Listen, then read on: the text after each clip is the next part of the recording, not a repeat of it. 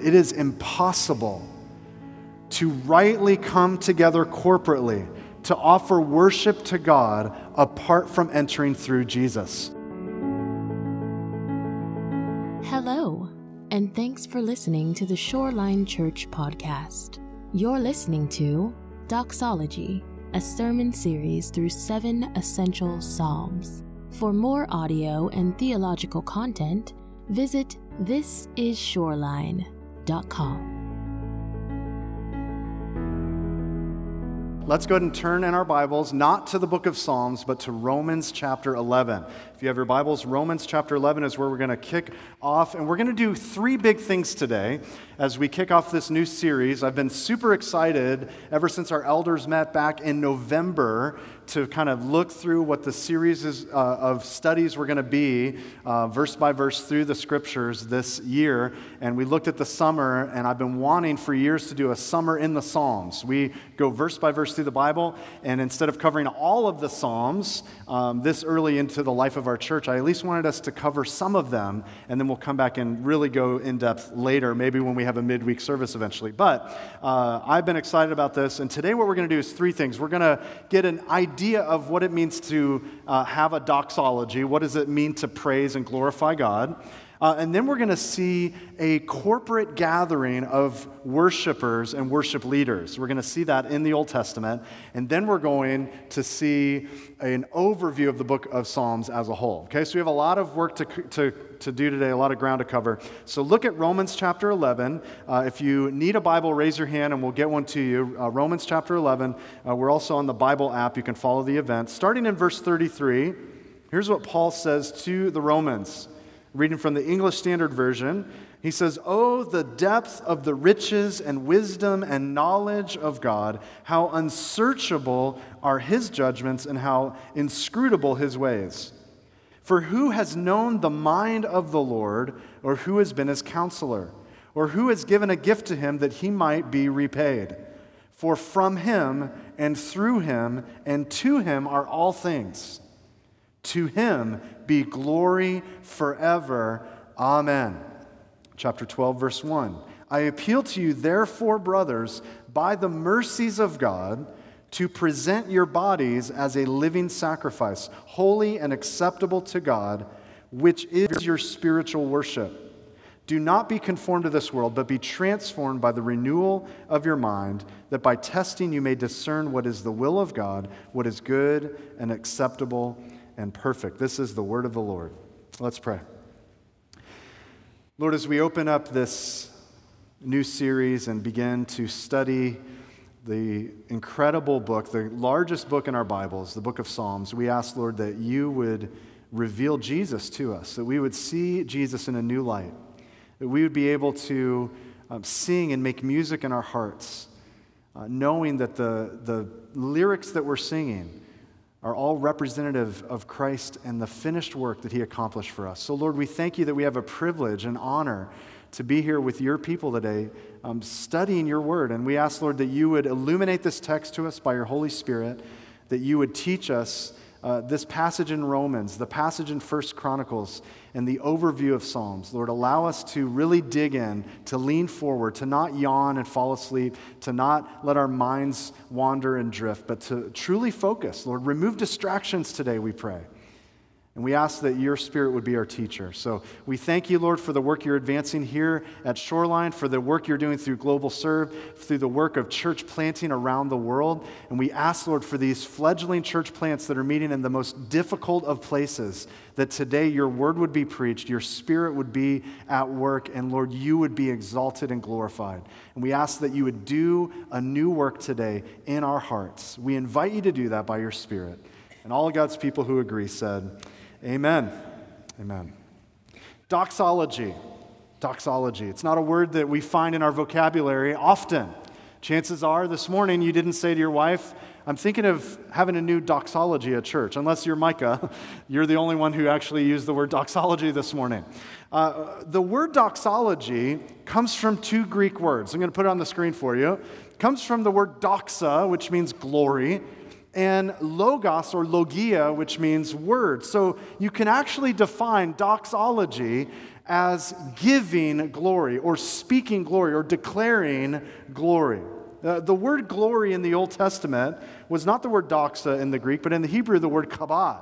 It actually means weight. It means weight, but also honor and reverence and reputation and splendor and dignity. It has with it the idea of something weighty and important, and that importance is known, it's declared, it's manifested. Now, in the New Testament, the word doxa came to be understood more specifically as splendor or brightness or majesty or magnificence or grace or preeminence. So the idea behind weight of glory, doxa, is that we take what is preeminent, what is important, what is weighty in our life, and we make it more important. We put it in center stage and say that is what takes precedence hard to understand what that means in our culture today, to give something glory. Every time a crowd cheers for their team, every time an audience applauds a performance, whenever an early morning is spent at the gym or a late night is spent at the tavern, we're giving something glory. Whenever I drive by a donut place and I pull in and spend my money, I'm giving glory to that silly idol. And sadly, just a little side note, in California, Jen and I actually went on what's called a donut crawl. We went to several donut places in the same day, so don't judge, all right? God's my judge. Now, people right now, all over Lakewood Ranch, all over Bradenton, all over Sarasota, are currently worshiping, but they're not necessarily sitting in a church gathering. You know that, right? They're worshiping all over town. So giving glory doesn't just mean that you're in a church service and you say the word glory. I was growing up in Atlanta, and one time I was invited by a friend to this little urban or rural church in the backwoods of Georgia. And apparently every time the pastor said something impactful, it surprised me at first. Everyone around me started kind of like on their own, like popcorn, just started saying the word glory. And it actually scared me at first. I was like, oh, was that a bless you? I didn't know what to do. All right, does he need a tissue? And so if you want to do that this morning, you can just say glory, all right? You can just but that's not the idea. To understand giving God glory, or worship as we call it, look again at Romans 11, where we just read. Look again at this. And I want you to note, starting in verse 33 of chapter 11, 4 important ideas. Verse 33 says, oh, the depth of the riches and wisdom and knowledge of God. How unsearchable are his judgments, how inscrutable his ways. Note with me on the screen, you can take a picture of this or jot down quickly these 4 ideas. Note with me from verses 33 through 35 that God is supremely greater than his creation, and he's in need of nothing. Theologically, this is called the aseity of God. He's not in need of something. He's not bummed that heaven was there without us and he missed us and wished that we would be there. Okay, that's not the idea. We are finite. We are created. We are sin-racked beings, whereas God is an infinite, uncreated, holy, supreme being. And his ways and his judgments and his will are beyond understanding. Secondly, I think we need to put the points up real quick. The second one is that all things originate from God, verse 36 tells us. All things are supplied by him, and all things belong to him. All things, think about that. He says, are from him, that implies authorship. All things are through him, that implies agency. And all things are to him, that implies aim. Or you could say, from him is the cause, through him is the channel, and to him is the consummation. So all things originate from him, are supplied by him, belong to him. Thirdly, verse 36 gives the idea that God is the sum of all worth, all beauty, and all importance for all time. And so all things originate, all things filtrate, all things consummate in God.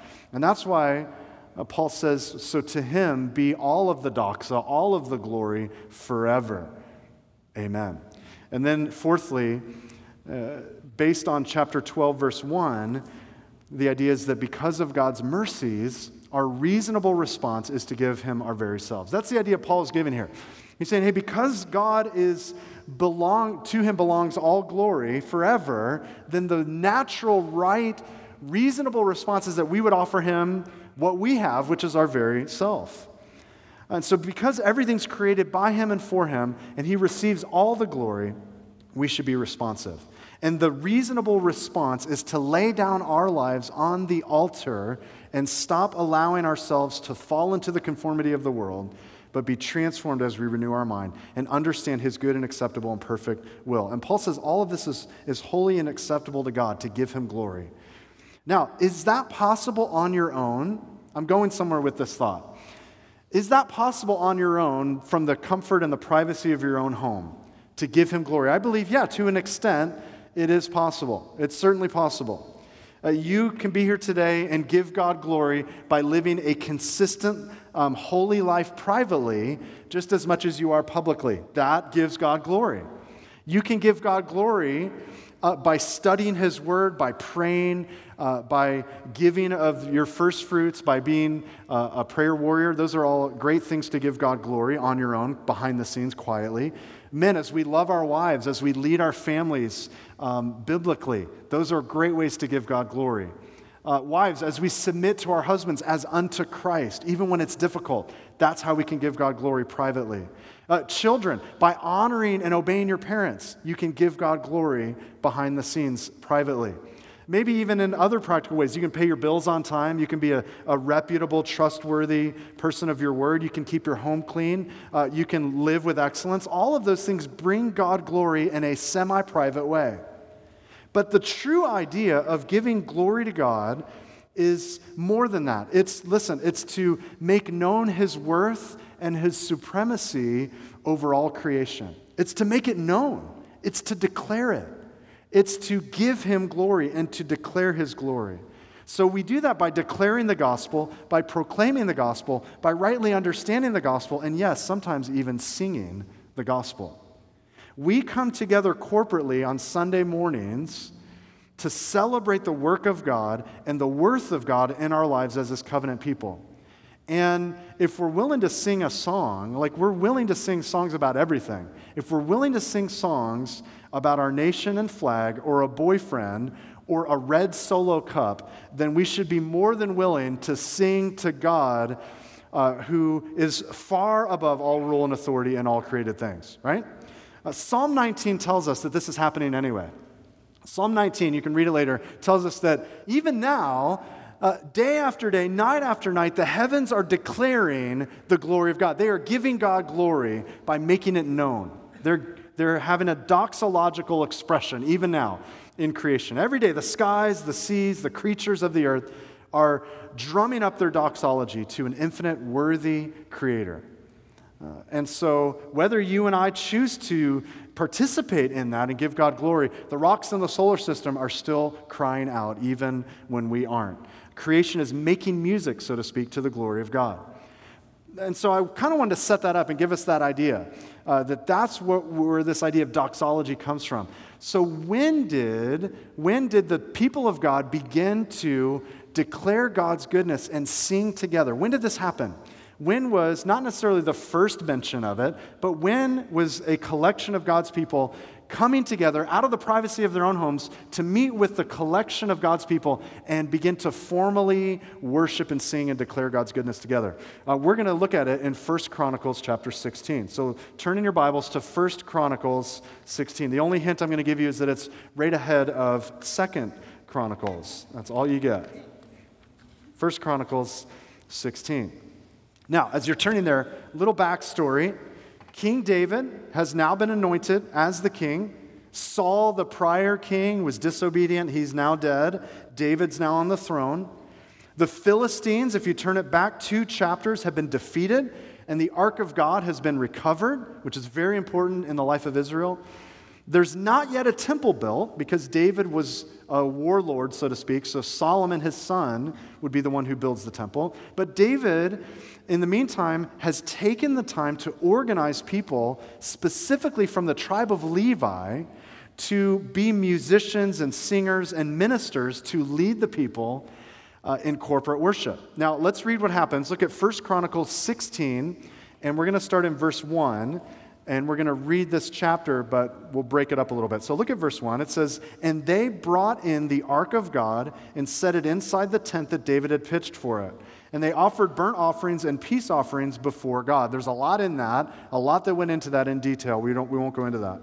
Verse 2, "And when David had finished offering the burnt offerings and the peace offerings, he blessed the people in the name of the Lord and distributed to all Israel, both men and women, to each a loaf of bread, a portion of meat, and a cake of raisins." We're not going to do that today. Thank you for being here today. We're not going to distribute all of that to you today. But verse 4, "Then he appointed some of the Levites as ministers before the ark of the Lord." Notice this: to invoke, to thank, and to praise the Lord, the God of Israel. Asaph was the chief. And here we go. We're going to name some of these names. And second to him were Zechariah, Jael, Shemaramoth, that's wrong, Jehiel, Mattathiah, Eliah, Benaiah, Obed-Edom, and Jeiel, who were to play harps and lyres. Asaph was to sound the cymbals, and Benaiah and Jahaziel, the priests, were to blow trumpets regularly before the ark of the covenant of God. Then on that day, David first appointed that Thanksgiving be sung to the Lord by Asaph and his brothers. And then we get the song. Now, I'm not going to read it. I want you to read it later. Starting in verse 8, an incredible psalm that you can read through. Starting in verse 8, and it goes all the way to verse 36. Look at verse 36, second part. It says, "Then all the people said, after they sang the song, 'Amen,' and they praised the Lord." Verse 37, "So David left Asaph and his brothers there before the ark of the covenant of the Lord," look at this, "to minister regularly before the ark as each day required. And also Obed-Edom and his 68 brothers," he had a big family, "while Obed-Edom, the son of Jeduthun, and Hosea were to be gatekeepers. And he left Zadok the priest and his brothers the priests before the tabernacle of the Lord in the high place that was at Gibeon to offer burnt offerings to the Lord on the altar of burnt offerings regularly, morning and evening, to do all that is written in the law of the Lord that he commanded Israel." Look at verse 41. "With them were Heman and Jeduthun and the rest of those chosen and expressly named to give thanks to the Lord, for his steadfast love endures forever. Heman and Jeduthun had trumpets and cymbals for the music and instruments for sacred song. The sons of Jeduthun were appointed to the gate." And then verse 43, "All the people departed each to his house, and David went home to bless his household." Now there's a lot there, but I thought this is an awesome picture of David corporately gathering the people of God together and then assigning a worship team. This is awesome. Note with me, David leaves Asaph and his worship team there to perform this task on the daily. There's people assigned to the gates, there's people assigned to the sacrifices, even specific instruments, like you're in charge of this instrument. I mean, did you guys catch this? He has a guy named He-Man, and apparently He-Man is good on the drums. I don't know. I thought that was interesting. It makes sense to me.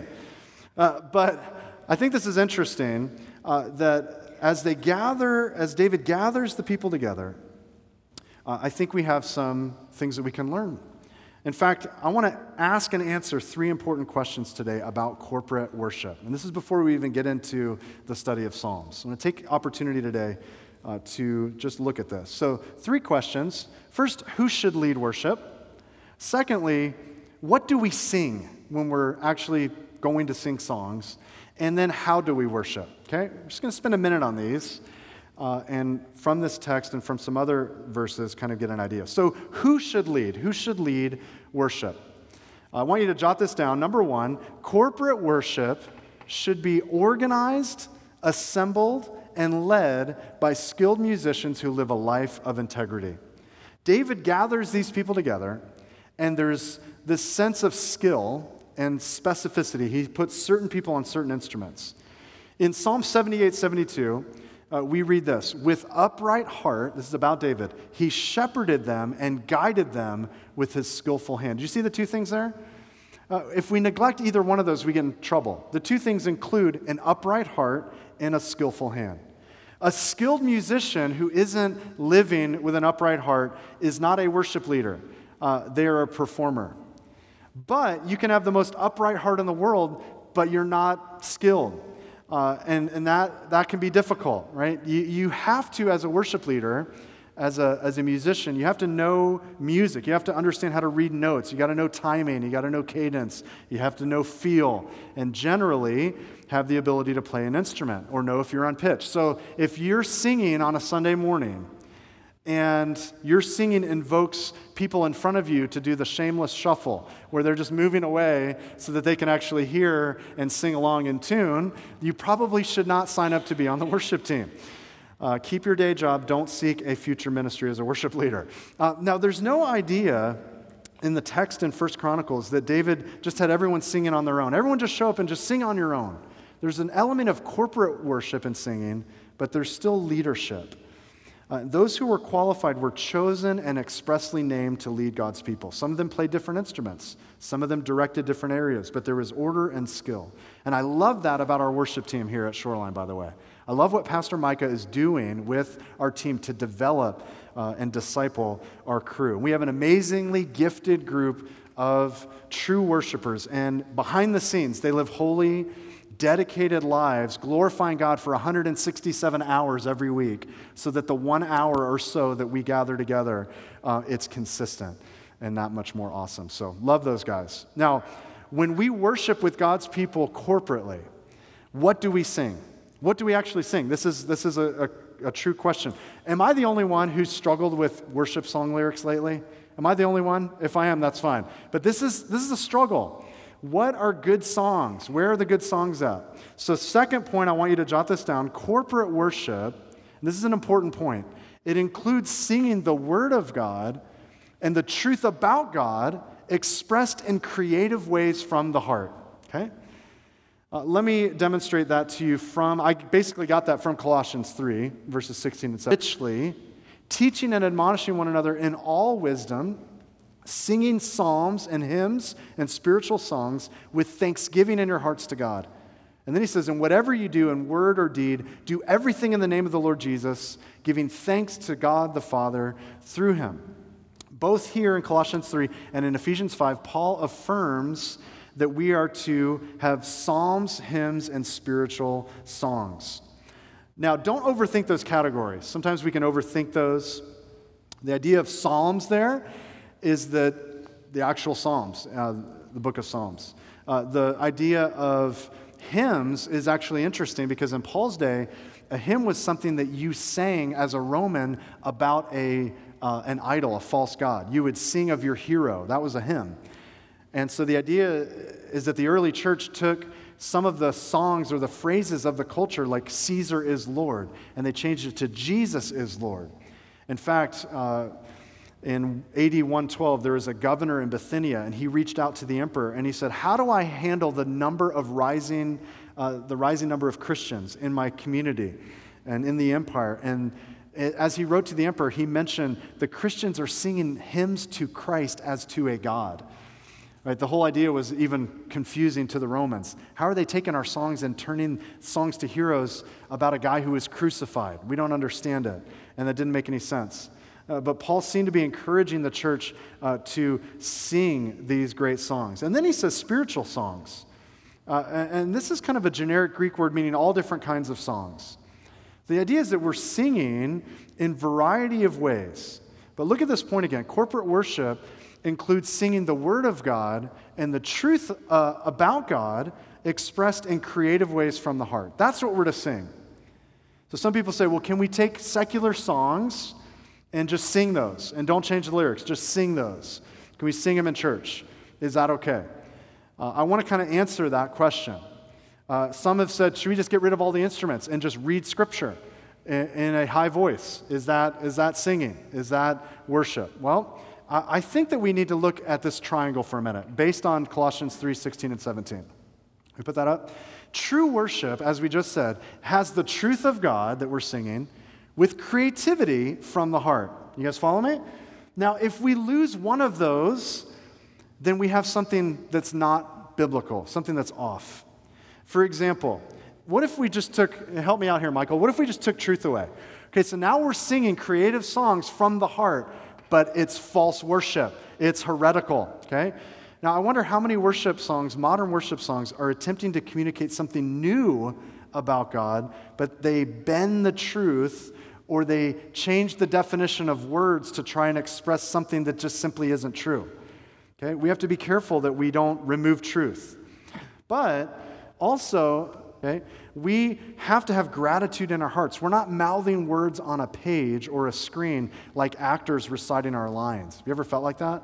Like you're not even engaged in the words. You're just I'm just reading the words of this page, and it's dead. There's nothing there. Jesus said of the Pharisees, they honor me with their lips, but their hearts are far from me.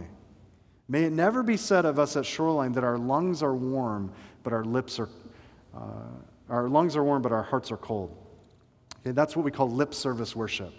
And that's not true worship. But look, we can't remove the creativity either. So let's just get rid of all instruments and let's just chant out loud. Actually, that's probably coming back nowadays. But the truth of God from the heart with no creativity, we would call that bland worship. How does our culture find new and expressive ways to sing about dumb things? Have you ever thought about that?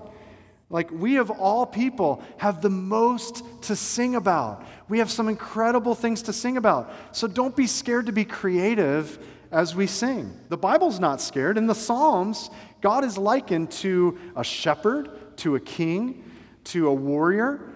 He's known as father, teacher, judge, and more. We learn in the Bible that we hide in the shelter of his wings. Right? People today would be like, hey, let's get a little too creative. What do you mean God has wings, right? As a deer pants for the water, so my soul longs after him. See, God is a creator.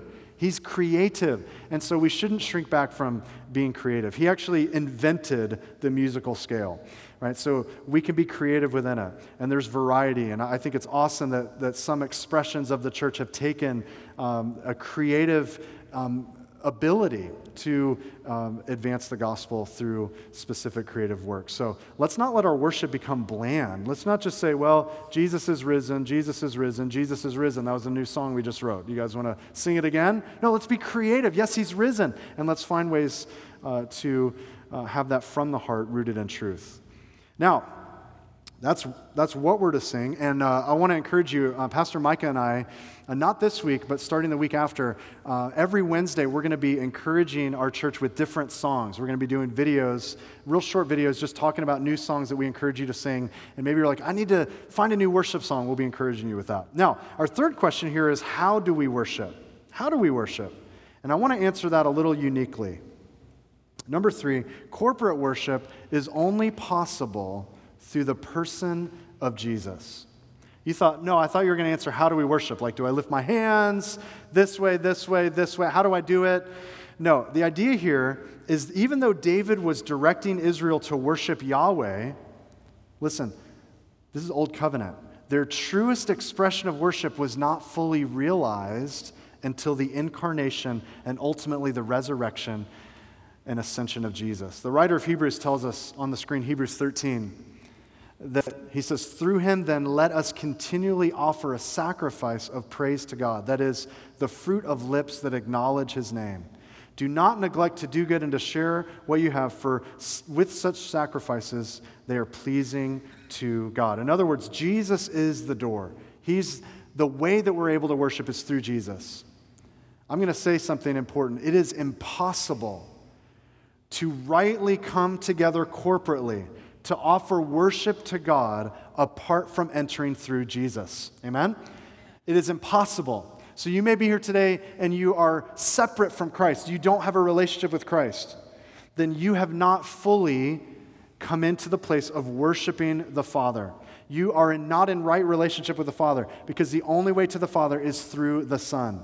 The writer of Hebrews says that it's through him that we continually offer a sacrifice of praise. So if you don't know Jesus today, you can invoke his name all you want, but you're not a true worshiper of God if you don't enter through the door. That Jesus said, I am the door. I am the way. And that means the path to heaven, the path to God, is not a multiple access path with multiple roads leading there. The way is narrow and the entrance is isolated to one door, and Jesus is that door. And I implore you, because of all eternity standing before you and an eternity apart from God in hell, that you would receive Christ, that you would repent of your sin and trust Christ for your salvation. So, That's a picture of doxology. That's a picture of corporate worship that kind of sets the stage for the study of the book of Psalms. You guys have been good? Let's look at the book of Psalms. Now, why are Psalms so important to giving glory to God? Why are Psalms so important? One person said this on the screen. Here's a quote. He said, "After theology, I give the highest place and greatest honor to music." Who in the world said that? Well, it was none other than the great reformer, Martin Luther. Martin Luther went on to say this about music. He said, "The devil takes flight at the sound of music, just as he does at the words of theology. And for this reason, the prophets always combined theology and music, the teaching of truth and the chanting of psalms and hymns." Psalms, the book of Psalms, is the largest book in our Bibles, but it's more than that. Not only is it an important book just based on sheer size, but Athanasius called Psalms the epitome of the whole Scriptures. The bishop of Caesarea, Basil, called it the compendium of all theology. The Psalms have been called, just alone, a little Bible in the summary of the entire Old Testament. This is an important book. Even Jesus quoted the Psalms and referenced them moments after the resurrection in Luke 24. In Luke 24, he said, "These are my words that I spoke to you while I was still with you, that everything written about me," here it is, "in the law of Moses and the prophets and the Psalms must be fulfilled." Jesus is in the book of Psalms. The Psalms are different than much of our literature in our Bibles. As you open up the book of Psalms, you realize these are not letters, it's not history, it's not doctrine, though they certainly contain doctrinal truths and historical realities. No, these are poems and prayers written to God, written about God, and yet originally they were intended to be sung. Some people, including me, consider them to be the hymn book of the people of God. The Psalms declare the worth and the worship of a holy and set-apart God. They allow us to give Him glory by arranging the attributes of God and the history of God's faithfulness to His people, and even those moments, as Pastor Micah said earlier, of desperation. They remind us that we can call on a God who's faithful. And these Psalms were meant to be sung to God, but often the psalmist is kind of reminding himself, hey, don't forget who God is. Lyrically, he's reminding himself who God is, thus who He is, and where true meaning and value come from. Now, I want you to think for a minute, if you were marooned on a desert island and you had only one book of the Bible to bring with you, you could only bring one with you, and I don't know why that's a rule, but you can only bring one book of the Bible with you, and then you were lost on this desert island. Most of us would pick the book of Romans. But if we had a second chance, we would pick the Psalms if push came to shove. You'd also ask for a flare and a GPS cell phone and steak. But you guys get what I'm saying, right? So for the next 9 weeks, we're going to be diving into the book of Psalms. And a few years ago, I decided to read through all the Psalms on a consistent basis every month. And I just want to share this with you. Whatever day of the month it was, I would read that psalm. So on the first of the month, July 1st, I would read Psalm 1. And then I would add 30. So I'd read Psalm 31. And then I'd add 30 more, Psalm 61. So on the first, you read Psalm 1, 31, 61, 91, 121. And then you do that on the second, the third. So I was doing that consistently. And then when you get to Psalm 119, you just save that for months that have 31 days, and then you're good to go, because that's a long psalm. And what happened when I did that for a few months, what happened surprised me that year. What ended up happening is my understanding personally of worship, of God's sovereignty in my life. In fact, my view of all of life began to shift biblically. And that year was a year I began to mature in ways that I hadn't in years prior. I remember going through significant trials and struggles, and yet the 5 Psalms of that day, every single day, were connected to one another in some thematic way that God used to greatly encourage me. See, even now, songs are being broken into. Awesome, thank you. Awesome. Our live stream just played back for us to listen to. That's great. So I'm excited for us to study 8 essential psalms. We're going to narrow 150 songs to 8. And these are going to be very important. Now, it's hard to do that. It's hard to take 150 songs and narrow them down to 8. Pastor Micah gets to do that every week, narrows it down to 5. So this morning, I want to give us a quick overview, and then next week, we're going to study Psalm 1, okay? So whenever we open a book of the Bible, we want to ask the big 5 questions about that book of the Bible. And the questions are who, when, where, what, and so what, okay? So let's do that together. Let's start with the who. I want you to jot some notes down. Who wrote the Psalms? Go ahead and turn to the book of Psalms, Psalm 1 with me. Turn there to Psalms.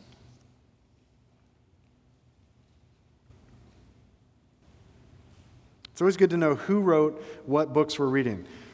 Remember, these are songs, and who wrote them? Over half of the Psalms are written by David. But David's not the only one who wrote Psalms. About 50 of them are totally anonymous. We're not sure who wrote them. There's no name. But we do have some other writers on the screen. We have Asaph. Asaph, again, was that main worship leader in Israel. He wrote 12 songs. Then we have King Solomon, the son of King David. So dad taught him a little bit. He wrote 2. A guy named Ethan the Ezrahite, because if you're going to be an Ezrahite, you might as well announce it. Ethan the Ezrahite wrote Psalm 89. Remember Heman? Heman was also an Ezrahite, and he wrote Psalm 88. Jeduthun wrote 3 psalms, and a group known as the Sons of Korah, they wrote a bunch of psalms, and even Moses was attributed as composing Psalm 90. So that's the who. A lot of different writers, a lot of anonymous writers. Many of them may have been David, but we're not sure. But what about the when? When were the psalms written? Well, if we've got this many contributors, the Psalms were written during the entire span of the people of Israel. If Moses wrote a psalm, that means from the Exodus all the way to when they were exiled in Babylon, which we just read about in Habakkuk. So we're talking about 1,000 years, from 1500 BC to 450 BC, from Moses to Ezra. Can you imagine listening to a playlist right now that went back to AD 900? Right? That's what we're doing with the Psalms. 1,000-year playlist. That's when they were written. Now, where were they written? Well, that's not as important, even though there are some Psalms where David says, I just wrote this in the cave of Adullam when I was fleeing from Saul. So that's kind of important. But the overall idea when we say when or where is where does this book fit into our canon? How does this book fit into our canon? Well, the Jews called the first 5 books of the Bible written by Moses the Pentateuch. This is known as the law. And they would sometimes distinguish the prophets as all of the major and minor prophets and all the historical books thrown in. And then they would call the Psalms all of the poetic literature, including Job, Psalms, Proverbs, Ecclesiastes, and Song of Solomon. They would just call all of that the Psalms sometimes. So it's important to remember when we look through these that we are exegeting song lyrics that were inspired by God as we unpack this. A very important book in our canon of Scripture. I can't imagine the Bible without the book of Psalms. Now the what? What is the Psalms all about? Well, we kind of already know it's a hymn book, it's a song book. The name for Psalms in the Hebrew Bible is Tehillim, which means praise.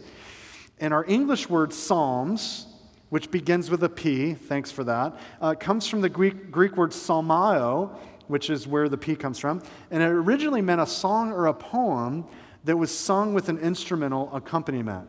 By the time of the New Testament, the word just meant to sing a hymn or to celebrate the praise of God in song. Now, a lot of people don't realize there's actually 5 different books in the book of Psalms. I'm going to put it on the screen for you. 5 different books. There is book 1, Psalm 1 through 41. Book 2, we reference Psalm 42 today, through 72.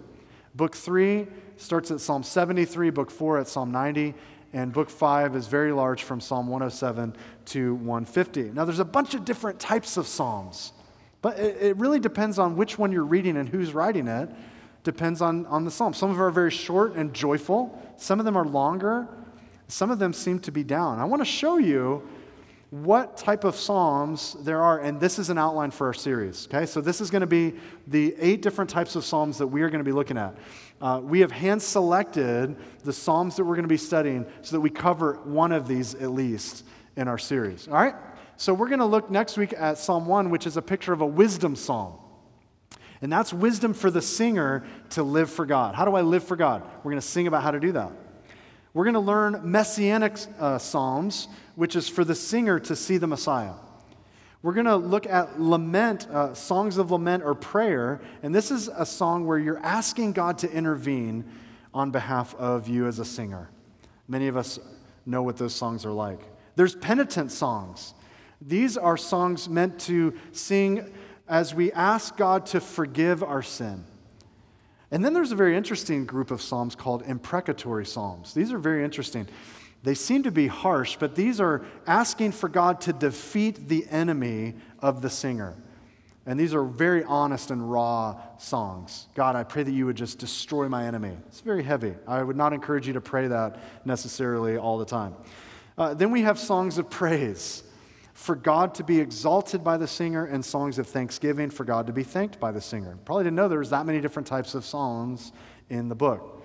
And then for our last study, a pastor friend of mine, local preacher named Pastor Dan Sardinas, he's going to come, and I joked with him. I said, hey, I'm going to be out of town in September. I need you to teach a short passage, Psalm 119. So he said, well, the church will be there till Sunday night at like 10 at night. I said, great. So he's going to come and teach Psalm 119, which is all about the Word of God. Lots of different types of songs for lots of different places in our lives. And that brings us to our application. So what? Why are we studying Psalms at Shoreline Church in 2019? Let me quote to you two different quotes. First, John Calvin said, I may truly call this book an anatomy of all parts of the soul. For no one can feel a movement of the Spirit which is not reflected in this mirror. All the sorrows, troubles, fears, doubts, hopes, pains, perplexities, and stormy outbreaks by which the hearts of men are tossed have been depicted here to the very life. See, the Psalms capture the human experience. You can't say church isn't relevant, the Bible's not relevant. No, it's very relevant. The Bible speaks to the human condition, to the plight that we're in, to our sin, to our depravity, to our separatedness from God, to our very need of a Savior, to the reality of despair and the reality of hope. We learn that from the Psalms. Another quote, one person said, Psalms are the music of the heart, sometimes plaintive and sad, sometimes joyous and jubilant, sometimes full of darkness and anguish, sometimes tranquil and happy. The music of David's soul preserved by the Spirit, that hearing it, we may feel encouraged to draw nigh to God. Why are we going to give a sweeping study of this book? Because this is the hymn book of Israel, and this gives us an anticipation of Jesus. As we study these Psalms, we're going to see Jesus in a way maybe we haven't seen before through the melody of the Psalter. And so as we close, I want to invite our worship team forward, and I'm going to close by reading something insightful from the Gospel Transformation Study Bible. So go ahead and close your Bibles. I'm just going to read this little section. I thought this is awesome. Get settled and listen to this. Gospel Transformation Study Bible says, a full understanding of the Christ focus of the Psalms must understand what these 150 poems are. Namely, they're the heart cries of God's covenant people. They cry to Him for forgiveness. They cry to Him out of lament, with praise, with thanksgiving, to express confidence, and to recount the merciful dealings of God with His people throughout Israel's history. In all these ways, we see the heart of God's people laid bare before Him in song. Yet as believers on this side of the first coming of Christ, we must understand that Christ fulfilled all such cries to God. Jesus is God's definitive answer to the cries of His people. Jesus answers or provides the forgiveness cried out for. Jesus underwent the ultimate lament, crying out as He was forsaken by the Father on the cross, so that we need not lament separation from God. Jesus' substitutionary work gives us supreme reason to praise God and to thank Him. Jesus perfectly lived out God's law so that we lawbreakers can be exonerated freely and then changed from the inside out so that we can delight in God's law truly. Looking to Jesus, we have full cause for confidence in God. For if God did not spare His own Son, what can we ever possibly lack? Jesus is himself the fulfillment of all God's ways with his people in our space and time history. And then it concludes saying this: reading the Psalms, mindful of Jesus, is not just a clever way to read this book of the Bible, nor is it one way to do so among others. It is the way. A gospel lens to read the Psalms is how Jesus himself teaches us to read them. So as you read this portion of God's word, make these prayers to God your own, and consider the ways that these Psalms are good news to us, expressing the full range of our emotions, and ultimately bringing our minds to rest on the finished work of Christ on behalf of sinners. See, church, I believe that corporate worship and personal praise are so important. I believe we literally exist to give God glory. What is the chief aim of man? It's to glorify God, to enjoy him forever. That's why we exist. It's to bring him glory. So we should lift our voices. We should lift our hands. We should clap in unison. We should bow down. We should sing joyfully, triumphantly. We should declare the worth and wonder of our great God and the glory of his grace expressed to us in Jesus. I am so looking forward to this study, and I hope you guys are as well.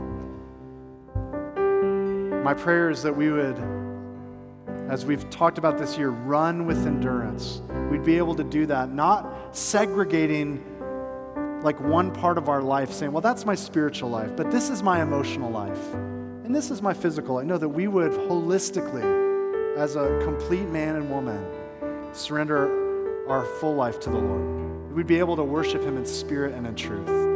So I'm excited about this study. I hope you are as well. Let's stand together, and we'll close in prayer.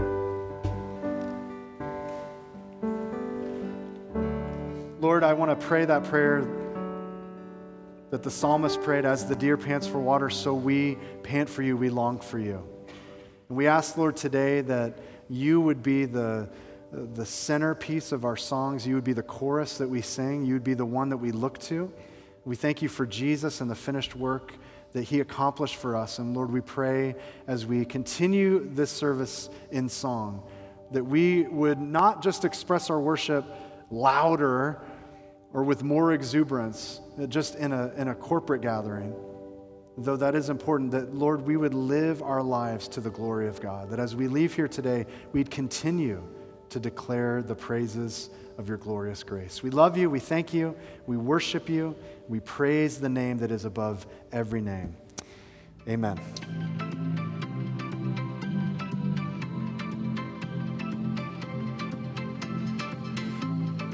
Thanks for listening to our podcast. Shoreline Church meets every Sunday at 10 a.m. at the Lakewood Ranch YMCA.